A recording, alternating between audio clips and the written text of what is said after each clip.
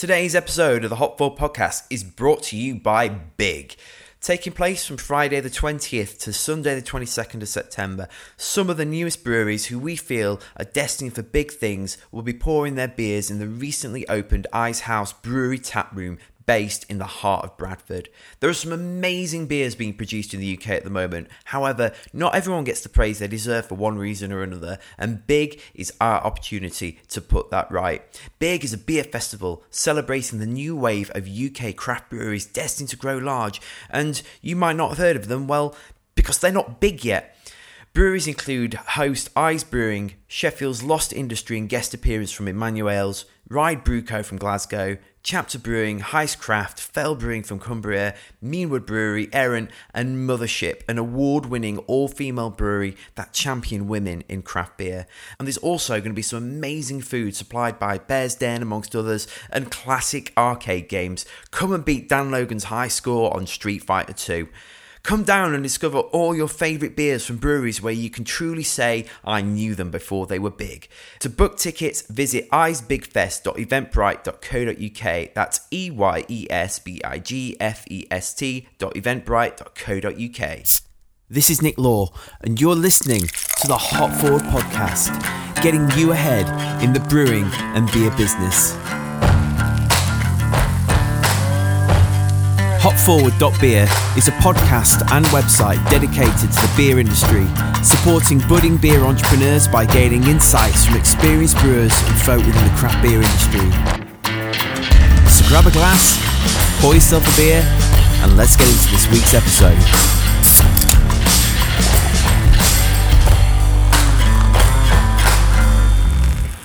Hello brewers, bar owners and beer heads, and welcome to another Hop Forward Podcast. How's your week going so far? I hope you're enjoying the summer. I had a week away in Northumberland the week before last, but you wouldn't know it with the pace that these last 2 weeks have been going at.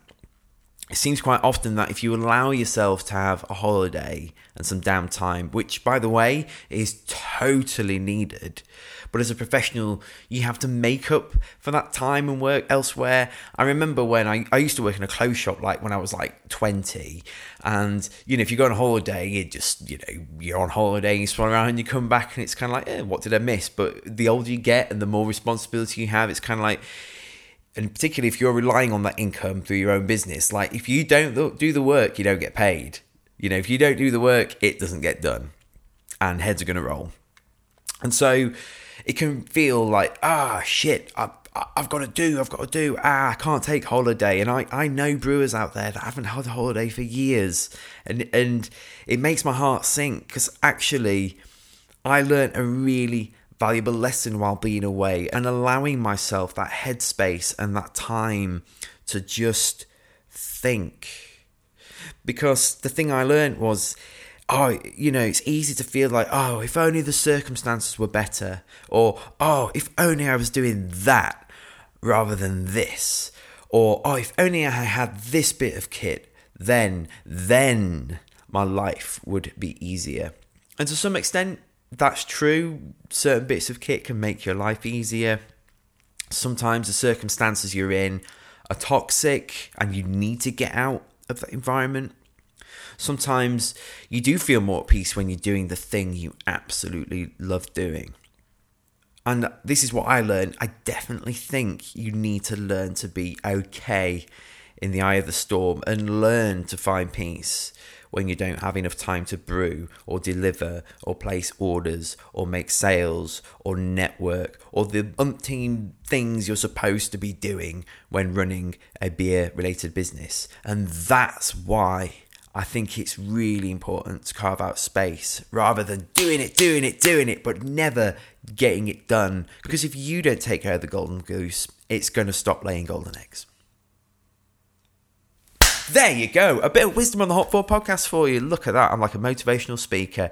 If you want to hire me to be a motivational speaker, it's £1,000 an hour. Anyway, so yeah, part of the reason I'm saying this is because when I came back from my holiday in Northumberland, I went to London for a day to do some podcasting and interviews. Got some great interviews coming up including one with Real Ale Limited, which did in Notting Hill, and a new brewery based in Hackney called Hackney Church Brew Co. And today's interview with Claudia from 5 Points Brewing Company. I love 5 Points for two reasons. Firstly, I think their beer's great. Jupo is one of my favourite beers. I know they stock it in a large national supermarket, but I can't find it around where I live, and it grieves me because I love that beer so much. It's such a great beer.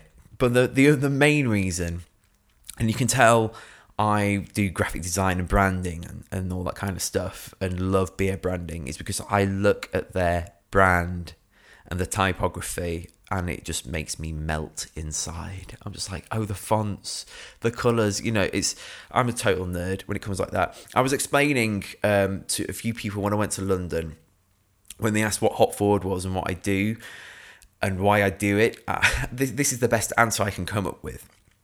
Inside, I'm a conflicted brand builder and brewer. And it's like these two forces are pulling in different directions and are vying for my affection. And I love both of those things equally. I love brewing beer. I love the science behind it. I miss mashing in and all that stuff, but I love branding. I love design. I love working with businesses to promote them, to market their wares and products, to help them think through their narrative and their story. And so I was like, well, how can I bring those two things together under one roof? Hence, that's how Hop Forward came about, bringing those two loves and passions together. And I want to help other beer businesses and suppliers and brewers and bars to do that and to brand their companies and to help them grow. So 5 Points for me, just with the way it looks and it feels, it sort of brings those two things together. So it was great to meet Claudia in the Pembury Tavern and then hang out with Matthew Kurtz, who's a beer writer, afterwards. But what a great pub. If you've not been to the Pembury Tavern and you frequent London, who says frequent these days? Evidently I do. Knob. If you go to London and go to Hackney, make sure you visit the Pembury Tavern. So just a great interview with Claudia, all about the growth of their brewery and their branding, and about core range beers and why it's really important for a brewery to have a core range. So there you go. If you like the Hop Forward podcast, make sure you subscribe on iTunes and Spotify and wherever else you can do subscribing to podcasts so you get it straight to your device. Leave a nice review on iTunes in particular, because the more reviews we get, the higher up the ratings we go. Make sure you follow us on social media at Hop Forward Beers, and check out the website hopforward.beer, and maybe there's a way we can help you grow with your beers and your brand and your products and services to see the independent beer industry grow and flourish. So that's hopforward.beer. So into today's episode with Claudia Main of 5 Points Brewing Company.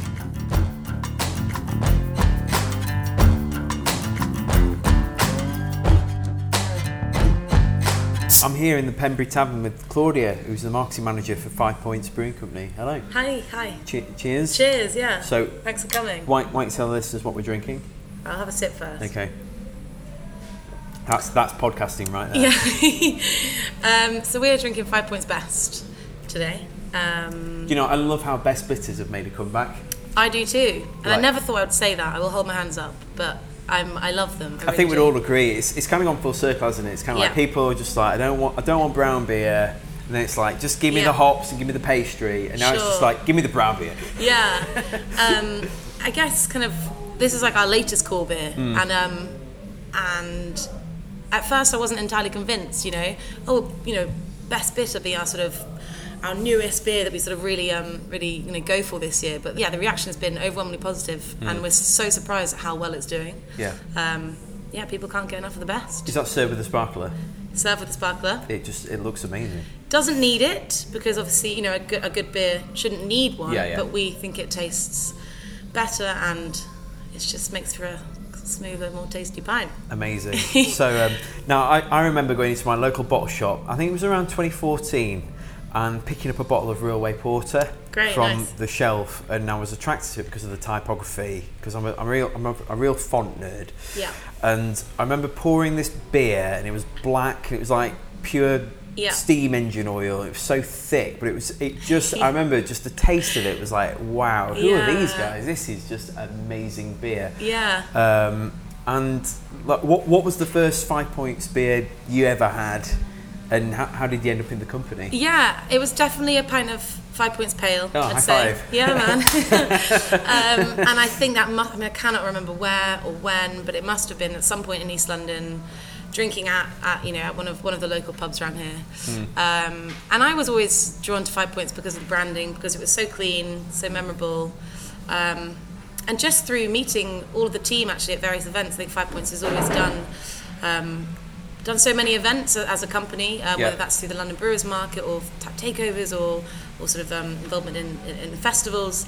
And they're a really good bunch. I think I've got to know them, got to know their faces, and then so I've been with the company 2 years now. Great. So where did you work before? So I was working at Orbit Beers, so a brewery down in South East London.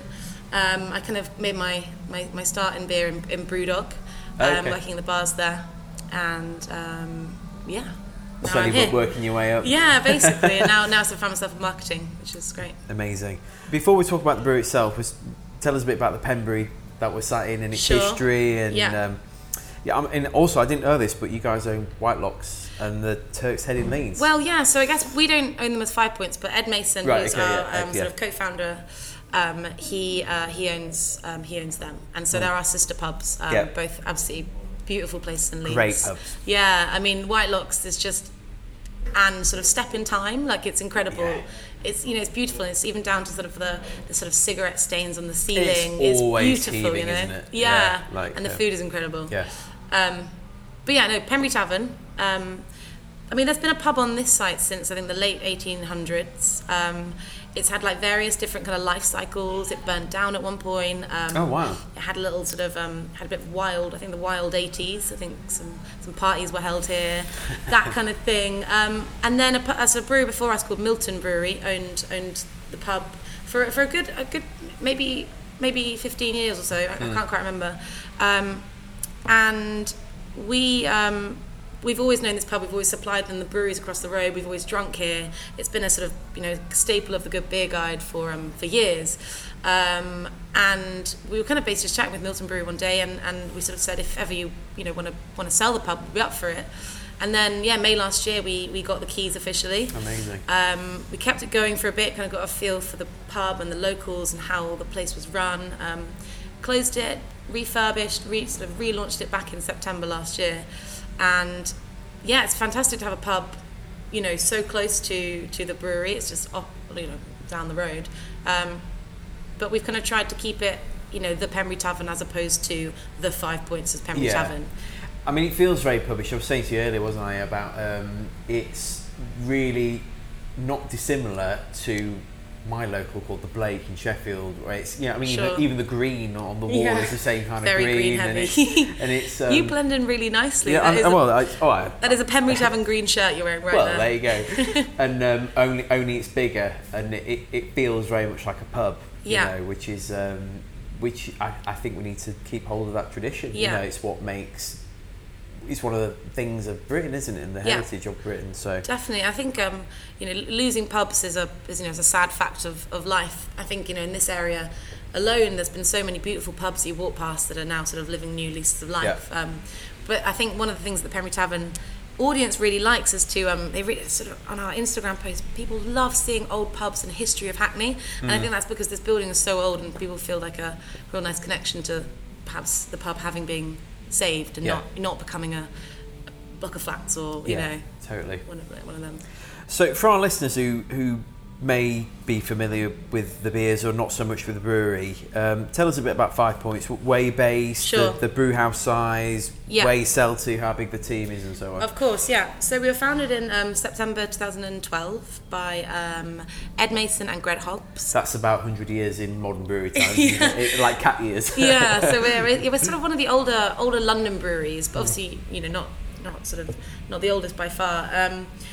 So we founded 2012 in a railway arch just over the road, as many breweries in London are.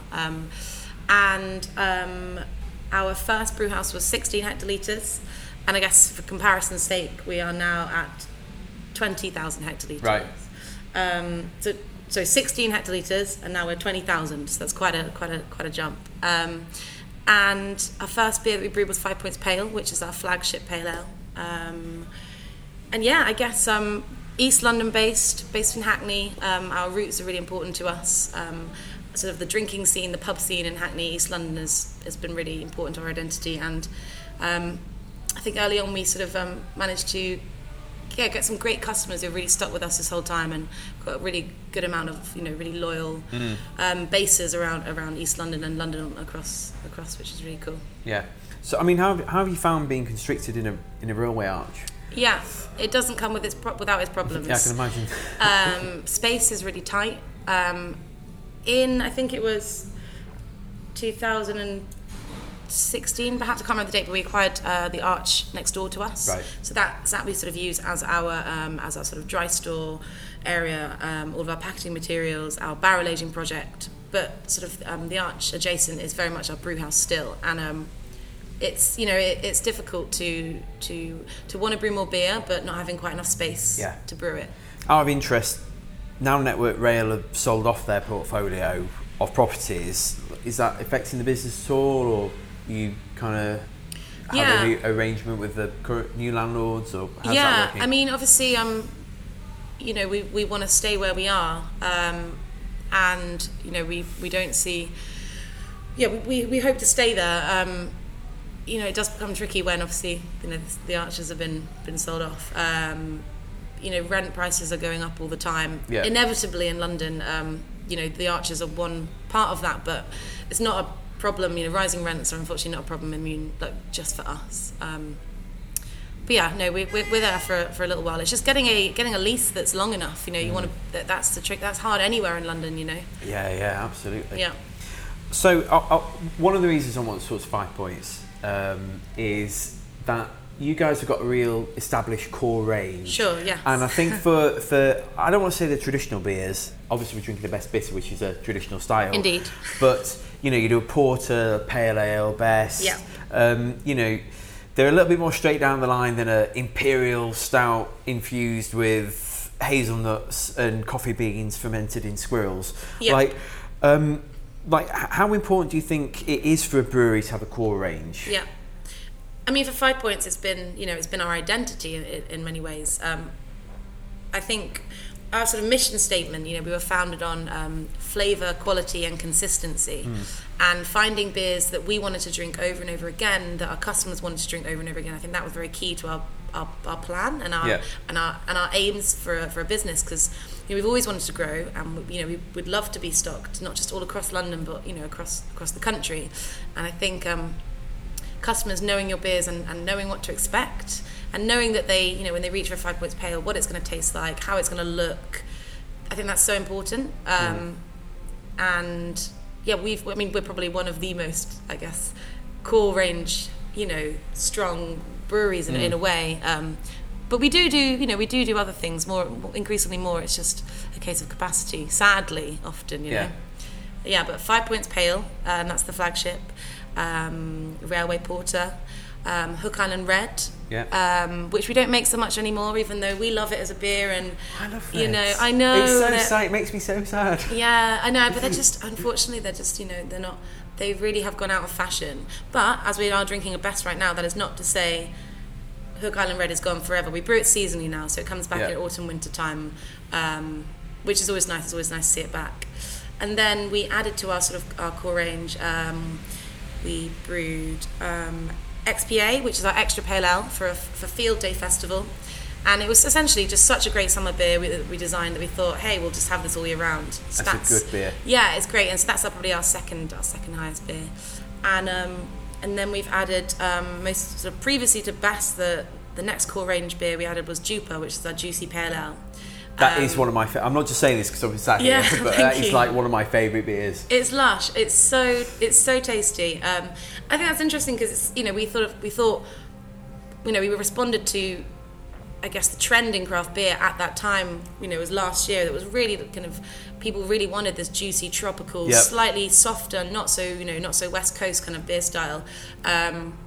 we wanted to drink it too, and we sort of brought it as a seasonal, and we sort of thought, how does this go? And the reaction was great, and people loved it. So we thought, well, we'll bring it back, and yeah, it's been fantastic. It's been such a good summer beer. Yeah, I've drank quite a few. Amazing. I mean, seemingly some breweries at the forefront of the modern beer movement decided against producing a core range. Sure. I mean, and I think the result of that is a lot of smaller breweries, when they see the success of these bigger brewers, abandon producing a core range. I mean, what do you think some of the challenges are you find in producing a core range? Yeah. And on the flip side, what are some of the challenges about producing seasonal beers and one-offs? Yeah, I mean, I think that having a core range allows you to express your personality and identity as a brewery. As kind of vague as that sounds, but I think you can establish, who you are and what you brew. And not only does that just mean the beer styles, but I think that also translates to branding and, and just all those kind of little touch points that you have from a customer's point of view, from the journey that they will take from selecting your beer on the bar to then drinking it and hopefully enjoying it. And I think that perhaps it might be hard for some breweries who are maybe just starting off, finding it quite hard to find their identity and find what makes them unique if they're not using a core range to sort of really, really kind of showcase themselves. Only on the flip side, customers love something new. It's exciting, and they want to try new things. So, I guess you maybe you need a balance. Maybe you just need to know who you are and do it well. I think there's a lot of breweries, and I think that there's room for a lot of breweries as long as everyone knows what they're doing and sort of doing something slightly unique or different to someone else, Yeah. There's a saying that anyone can make beer, but a good brewer can replicate the same beer again and again and again. Right. Which is one of the things I really like about 5 Points, is you've got this core range that they're all, from the ones I've tasted, they're all really good. They're all really spot on. And in a way that, like with Thornbridge, Sure. every time you have a pint of Jaipur, you know what you're getting. Yeah. Or Sequoia, it's going to be spot on. Yeah. And drinkable. Well, I say with Jaipur, it's drinkable. Well, yeah. Relatively speaking. And they've honed that craft, they've refined that beer again and again and again. Whereas if you're brewing different styles all the time, I don't think you can get that. I don't think you can quite nail it in the same way, unless you're like Cloudwater, for example. Yeah. Although, and this is I think the cunning thing about Cloudwater. Seemingly they're doing different double IPAs and this, that, and the other. But effectively, in some ways, the double IPA is one of their core beers, because it's kind of well, we know how this style works, and therefore we'll just kind of translate it with these hops or this and this. Whereas I think a lot of smaller brewers are chasing these trends and seeing your Cloudwaters and your whoever, and trying to replicate that, because it's that's successful and that's successful and that's successful. I think we've tried to be add to our core range organically and naturally, and sort of starting off with 1 and then 2 and then 3, and not trying to rush ahead or sort of chase, as you said, chase trends that might not necessarily be around in 6 months or a year's time. For sure. So I think 5 Points, I mean, the best bit of us is a good example. You produce a good range of heritage styles, like there's that and a brown ale even. My wife's favourite 2 beers, she likes beer, but her favourite 2 beers are Newcastle Brown Ale and Doom Bar. Okay, nice. Bless her.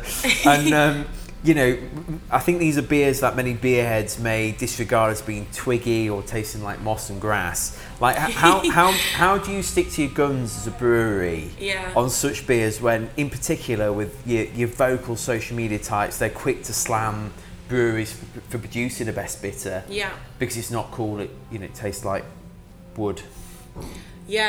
I think that there is, I think accessibility is undervalued, and I think that maybe what people like to forget about these boring beer styles is the reason why they're boring is because they're really drinkable and they're really appealing to a lot of people. And even though maybe to a smaller part of some really craft beer people wouldn't choose them, actually a lot of people would choose them. And I think that it's not always about being the most different. Perhaps it's, sometimes it's about being, the most enjoyable. And if it is just a really straightforward best bitter that is, full of flavour and so thirst quenching and just really nice to drink, then I think it might be one of the best beers to drink. Absolutely. I remember hearing John Keeling who was at Fuller's say about London Pride, you don't appreciate a pint of London Pride until you've downed your third and you say to yourself, I want to go get another one of those. Yes. And it was a couple of years ago, I came to London. It was to an entrepreneurial conference with the director of Sheffield Brewery Company where I used to work, and we went into a pub and they had a London Pride on cask, and I'd never had it on cask before, and drinking that, it wasn't too dissimilar experience to drinking this. It's just like I could drink that all night. And I think those kind of beers are really underappreciated, and effectively they're the cash cows for a lot of breweries, really. And 5 Points Pale is our bread and butter. We've added to our core range, so it's a total of 7 beers now, but it still accounts, 5 Points Pale accounts for about 50% of our total sales. And it's our flagship, and we're really proud of it, and it allows us to then also create these more niche styles, these seasonals, these barrel aging beers, by having a really strong, well-performing core range beer. So it kind of allows us to be more inventive sometimes. So how do you allow yourself not to be swayed? Because I would imagine as marketing manager you're the one dealing with social media and stuff. And feeding back to the team what's being said and the ears to the ground. Like, how do you stop yourself from being swayed by opinion? Because it is just a vocal minority, but they're very loud. I think just being, it sounds really corny, but just being sure of what you are doing and understanding why you're doing it. And actually, to be honest, especially on social media and online, it's been so interesting to me to see how engaged people have been about Best and Cask Ale. And I think especially around the time that we were kind of celebrating having launched it, we sort of did some cask specific things on social media, and people loved it, and us sort of saying, we're really proud of our cask beer and we're not going to drop it, and that's not our plan, and we're very much committed to it, and people loved hearing that. And it was really I thought it was really inspiring that cask beer is a category in crisis, but our cask beer sales are doing incredibly well. But more so, people really cared to know that. I thought that was really cool. Although don't talk about sparklers on Twitter, as I've learnt. That's amazing. I was in Real Ale in Notting Hill earlier. So they own several bottle shops across London and supply M&S with all their beers. And we were talking about cask beer, because I'm from Sheffield, where it's the cask beer capital of the UK, apparently, according to Pete Brown. And I will not disagree with you. There you go, an independent quote-unquote report from Sheffield University. No bias in there whatsoever. But so for me, I've grown up drinking all these great cask beers, Deception and Moonshine from Abbeydale, Barnsley Bitter, that kind of thing. And they were saying about cask beer making this resurgence, and I'm like, what resurgence? Like, cask beer's always been there, but when you come to a place like this, it hasn't, and they were saying how in London and other places, it's just like, it's so unbelievably hit and miss, more miss than hit. What are some of the challenges a company like 5 Points, which produces great, consistent beers, and the condition of that's just A1. Like, I'm not just saying this, but the lacing on that is just fantastic, and the condition. What are some of the challenges you find when you're trying to sell beers into trade, and particularly when you're trying to get permanent lines and you've got a core range, when in a market that's always looking for something new? As exciting as new beers are to the customer, I do think also that to the bar manager, having a beer that they can rely on in terms of being readily available, they can get a good price for it, they can count on the sales managers to pop in and chat to them, and also to sort out any problems they might have in terms of dispense.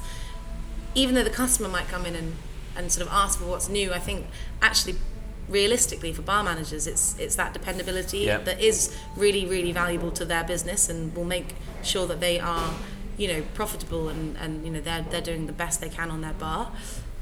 But so yeah, I mean, if they're looking for something new and exciting, that's one thing. But I think also a lot of bartenders are looking, well, bar managers are looking for like a product people will come back for, because you might try one beer once, but you'll probably try another beer that you know countless times. You know, I'm talking to a lot of people at the moment that are all saying they've got beer fatigue, right? With your double IPAs and your imperial stouts and your sours and the trendy beers. Yeah. And I found this, like, if I go into a supermarket, for example, I know the beers I want to drink, because I know with the Jaipur, for example, or a Love and Hate Vocation, I know what I'm going to get. Yeah. And I know it's going to be a satisfying experience. Sure. And I think I love those beers you experience.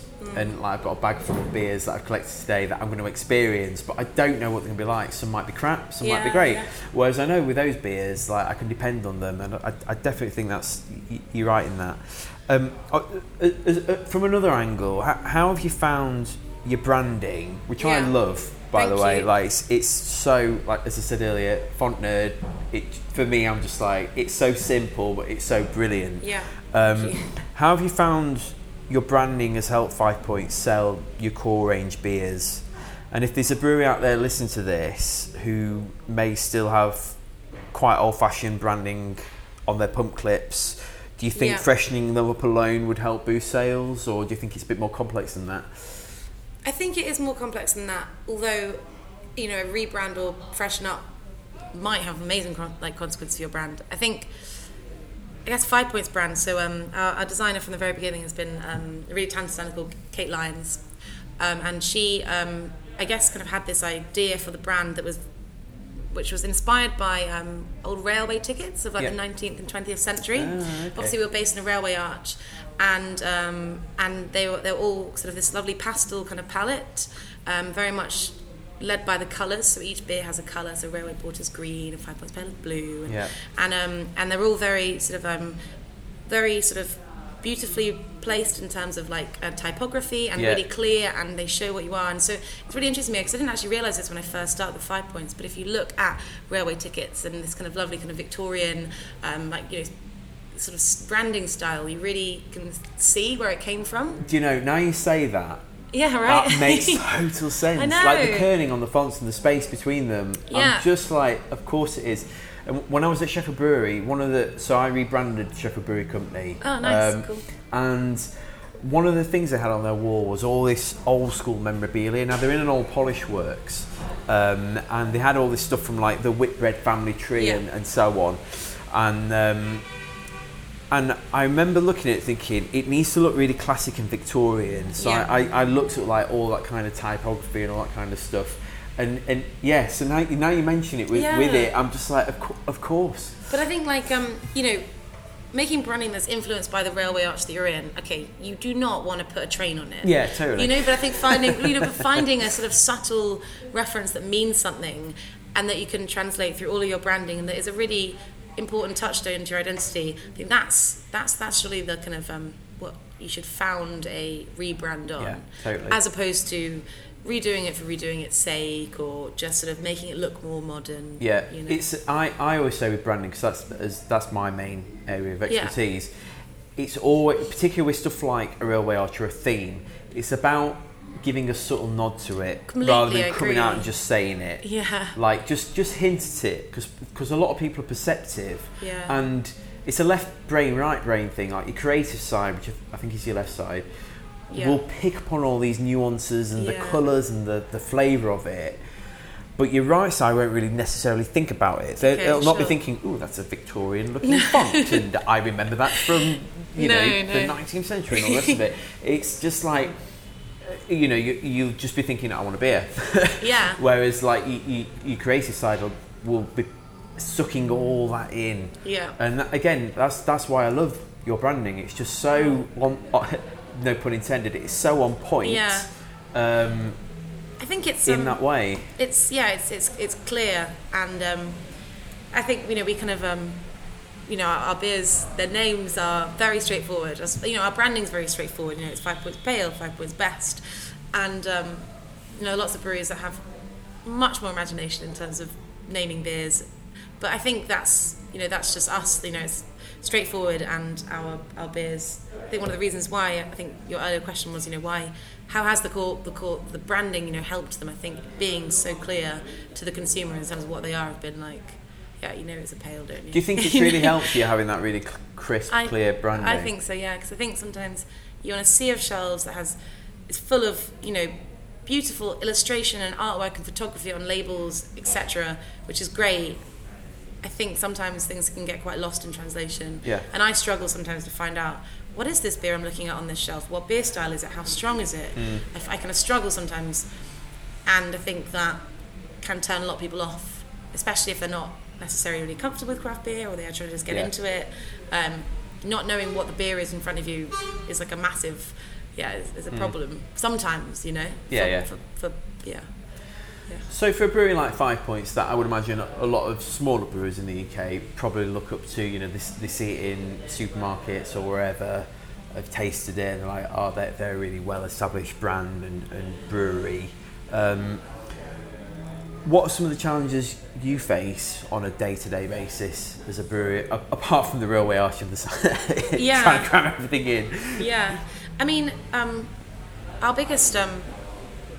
I mean, I've said it before, but working with our means is really difficult, and it's hard to the brew team and all of the brewers do an amazing job to brew an incredible amount of beer in that space, and they work incredibly hard to produce really amazingly well made beer. So I guess just working at capacity is a massive challenge, and I think that's a big problem that we are facing. This especially at this time of season, everyone wants a beer, and I know it's terrible weather today, but most of the time it's been a glorious summer. Beer gardens are full, pints are being drunk. Keeping up with demand, I guess. I think maybe being confident in your core range as well. That's something that we are proud to be, but it's not necessarily saying that. Sometimes people do criticise us for it, for sure. What perhaps make more specials or more seasonals or one-off beers, which we do. But yeah, I guess it's just finding a balance, isn't it? Yeah, totally. So moving the conversation on to pubs, there's a lot of talk about pubs in the UK closing every day, yet places like Whitelocks or the Pembury Tavern seem to be thriving. Why do you think so many pubs are closing? And for all those camera members fighting to save the local boozer, do you think some of them just need to quietly die off? Harsh. Harsh much. So, I mean, I think that there's a lot of pubs. There is still a lot of pubs in England, and that's sometimes what we forget. They might be closing at a rate of X a week, but we still have quite a lot. And I think that if pubs don't modernise, if they don't respond to a changing market, if they don't make sure that their beer or drinks range is high quality, is suited to what their customers want, then unfortunately they're probably not going to do very well, and they might close. So I think an awareness on pubs' parts that you need to be doing everything you can be doing in a difficult market to make sure that your business is profitable. Spreading throughout different like social media and all that kind of stuff. I think that's really important for pubs to do. That's not to say that those that close, deserve it. That's not the case at all. But there are many ways in which I think you can make sure that your pub has the bestest chance to be thriving, as you said. Yeah. I've been reading It's the Beer Talking by Ian Clayton recently. Oh, cool, yeah. Have you read it? No. It's a fantastic book. It's not what I expected. Okay. It's just a load of anecdotes about him and his life, centered around the local pub. Yeah. But I think reading it's evident how much society has changed and pub culture with it.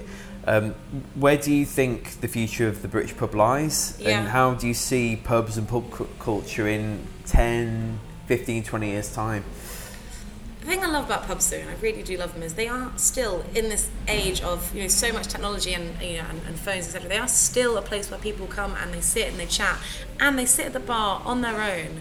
Like in here, we have an amazing group of regulars, and people will just come and enjoy a pint on their own just for fun and just to be in the atmosphere. And just sort of almost just to hang around with people, but not necessarily feel obliged to talk. And I don't think pubs have lost that. And I'd love to think that we won't lose that, despite how much society, might change. I'd like to think that the pub will, remain like a community hub and somewhere that anyone can be drinking alongside anyone else, and kind of everyone just has a pint and leaves us sort of alone a little bit. And maybe that's a bit maybe a bit idealistic, but I'd love to hope that was the case. Yeah, totally. Yeah. I mean, and just sort of on the pub, obviously you can only really get cask beer in a pub. What do you think makes the perfect cask condition beer, and how do you think pubs can save this time on a tradition from going extinct? Yeah, sure. Good question. Huge question. Well, I did a blog post about the publicans that sort of serve our beer back at Christmas time, and went around and interviewed 12 different publicans all across London and spoke to them about what makes their pub pubs, why do people come there, just about kind of people's different experiences. And one of the questions I asked, is cask dead? What do you feel about cask beer? And actually my favourite answer was from Pete, who is general manager of Pembury Tavern. And he was just like, look, it's not rocket science. Just keep your cellar cool, keep your beer lines clean, do what you're told, cellar it well, treat it how it should be treated, and there's no reason why it shouldn't be, it shouldn't taste amazing. And saying it's not rocket science, and he does know absolutely how to make amazing tasting cask beer, but I thought that was quite refreshing, that it's not this mythical, difficult sort of to tame beast, which sometimes it does get a bit sort of, you could get the impression like all cask, but hopefully it should taste really great. Yeah. And it shouldn't be warm, because it's so sad when you have your beer and it's really warm. Oh no. My dad always says common sense isn't that common, and I was saying in a podcast I did earlier, which for the benefit of the tape would have been a couple of weeks ago, about how I was on holiday in Northumbria last week with my family, and we're making the most of our English Heritage membership, and we're in this castle and they had a beer cellar, and it was literally just like this room in the castle, and I thought to myself, this is much better than a lot of beer cellars I've been in when they're in drops, and it's medieval, and it isn't rocket science, there are certain things you just need to do and take care of, but it makes me really sad when you go into a pub, or particularly when I was brewing and going into pubs, just to see the condition that some of these places are in, and the lack of equipment, and that people will be dispensing beers that were way past it. Yeah, I guess you said equipment though, and I think investment is a massive part of good cask. And we had, we relaunched the pub back in September, and we invested massively in the beer and the cellar and all our beer dispense equipment. So we have like two cellars. So we have a cask cellar and a keg cellar that are kept at different temperatures. Right. But obviously, we had the benefit of relaunch. We did an amazing crowdfunding campaign, that closed May last year, and one of the reasons why we were doing the crowdfunding campaign, as well as trebling the capacity at the brewery, was to relaunch the Pembury Tavern. And so we invested massively with the investment that came from the crowdfunding campaign, and so therefore we were able to redo all the cellars and create. It's amazing, like, to be able to be in that position that, okay, cool, we want a cellar that's at different temperature to that, but not everyone is in that position. So we definitely I think you can taste that now when you drink a pint here, if you know what I mean. See, when you just told me about the different cellar temperatures, I was just thinking, I'm impressed. Right, okay, cool. That ticks my boxes. And I guess it's when you have a brewery, designing a pub setup, I think they think, well, how is it going to be most beneficial to the beer, and obviously that's the answer. Yeah. I mean, do you think more brewers need to get out there and go and advise the bar managers and the pubs and stuff to, because I know Thornbridge have a team of people that literally will go out to different pubs and do cellar training and taste the beers and say you need to do this, that and the other. I think having a presence to your customers, with your customers, is so important, because otherwise you can't really identify the troubles they might have or the beers that their customers might like if you've never been to the pub. So the sales team do an amazing job about getting all over London, spending time with people, and seeing and tasting the beers as well, because sometimes, if they're not tasting great, you need to be there in the pub or the bar or the bottle shop tasting it to know that it's not optimum. Yeah. So someone that works in the beer industry in a place like London that's obviously got over 100 breweries in it, where do you see the beer industry heading in the future? Yeah, I do see more consolidation of bigger brewers or sort of big macro brands taking on smaller breweries that began as the independent challengers and then are now part of the big beer sort of big beer brands that are obviously global. I mean, I would really like to think that there are breweries that can remain doing what they're doing and just get stronger and stronger and keep on making incredible beer, and I hope that 5 Points is one of them. I think that we'll see more translation of craft beer as a norm of beer. So as craft beer gains popularity, there'll be more and more restaurants that will understand we need a craft beer in our range, otherwise our beer range isn't really up to scratch, which is great for the brewers. So I guess an amazing thing that happened last year, we were taking on in every single Nando's store across the UK.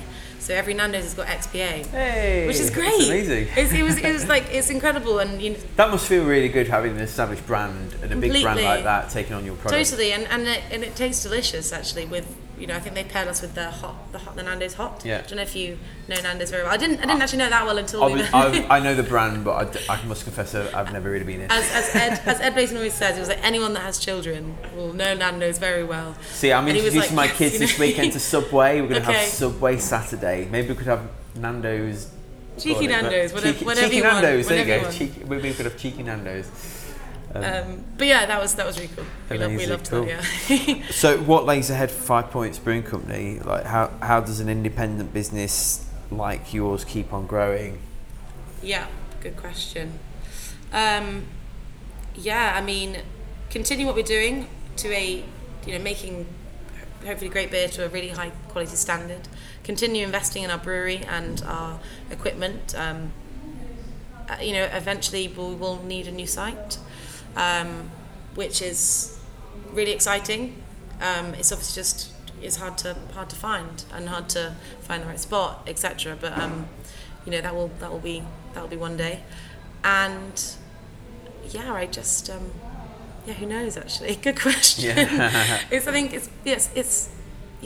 focusing very much on the day to day. I think when you're busy and etc. But it's a really good question. Where are we going to be in 5 years' time? I don't know. Yeah.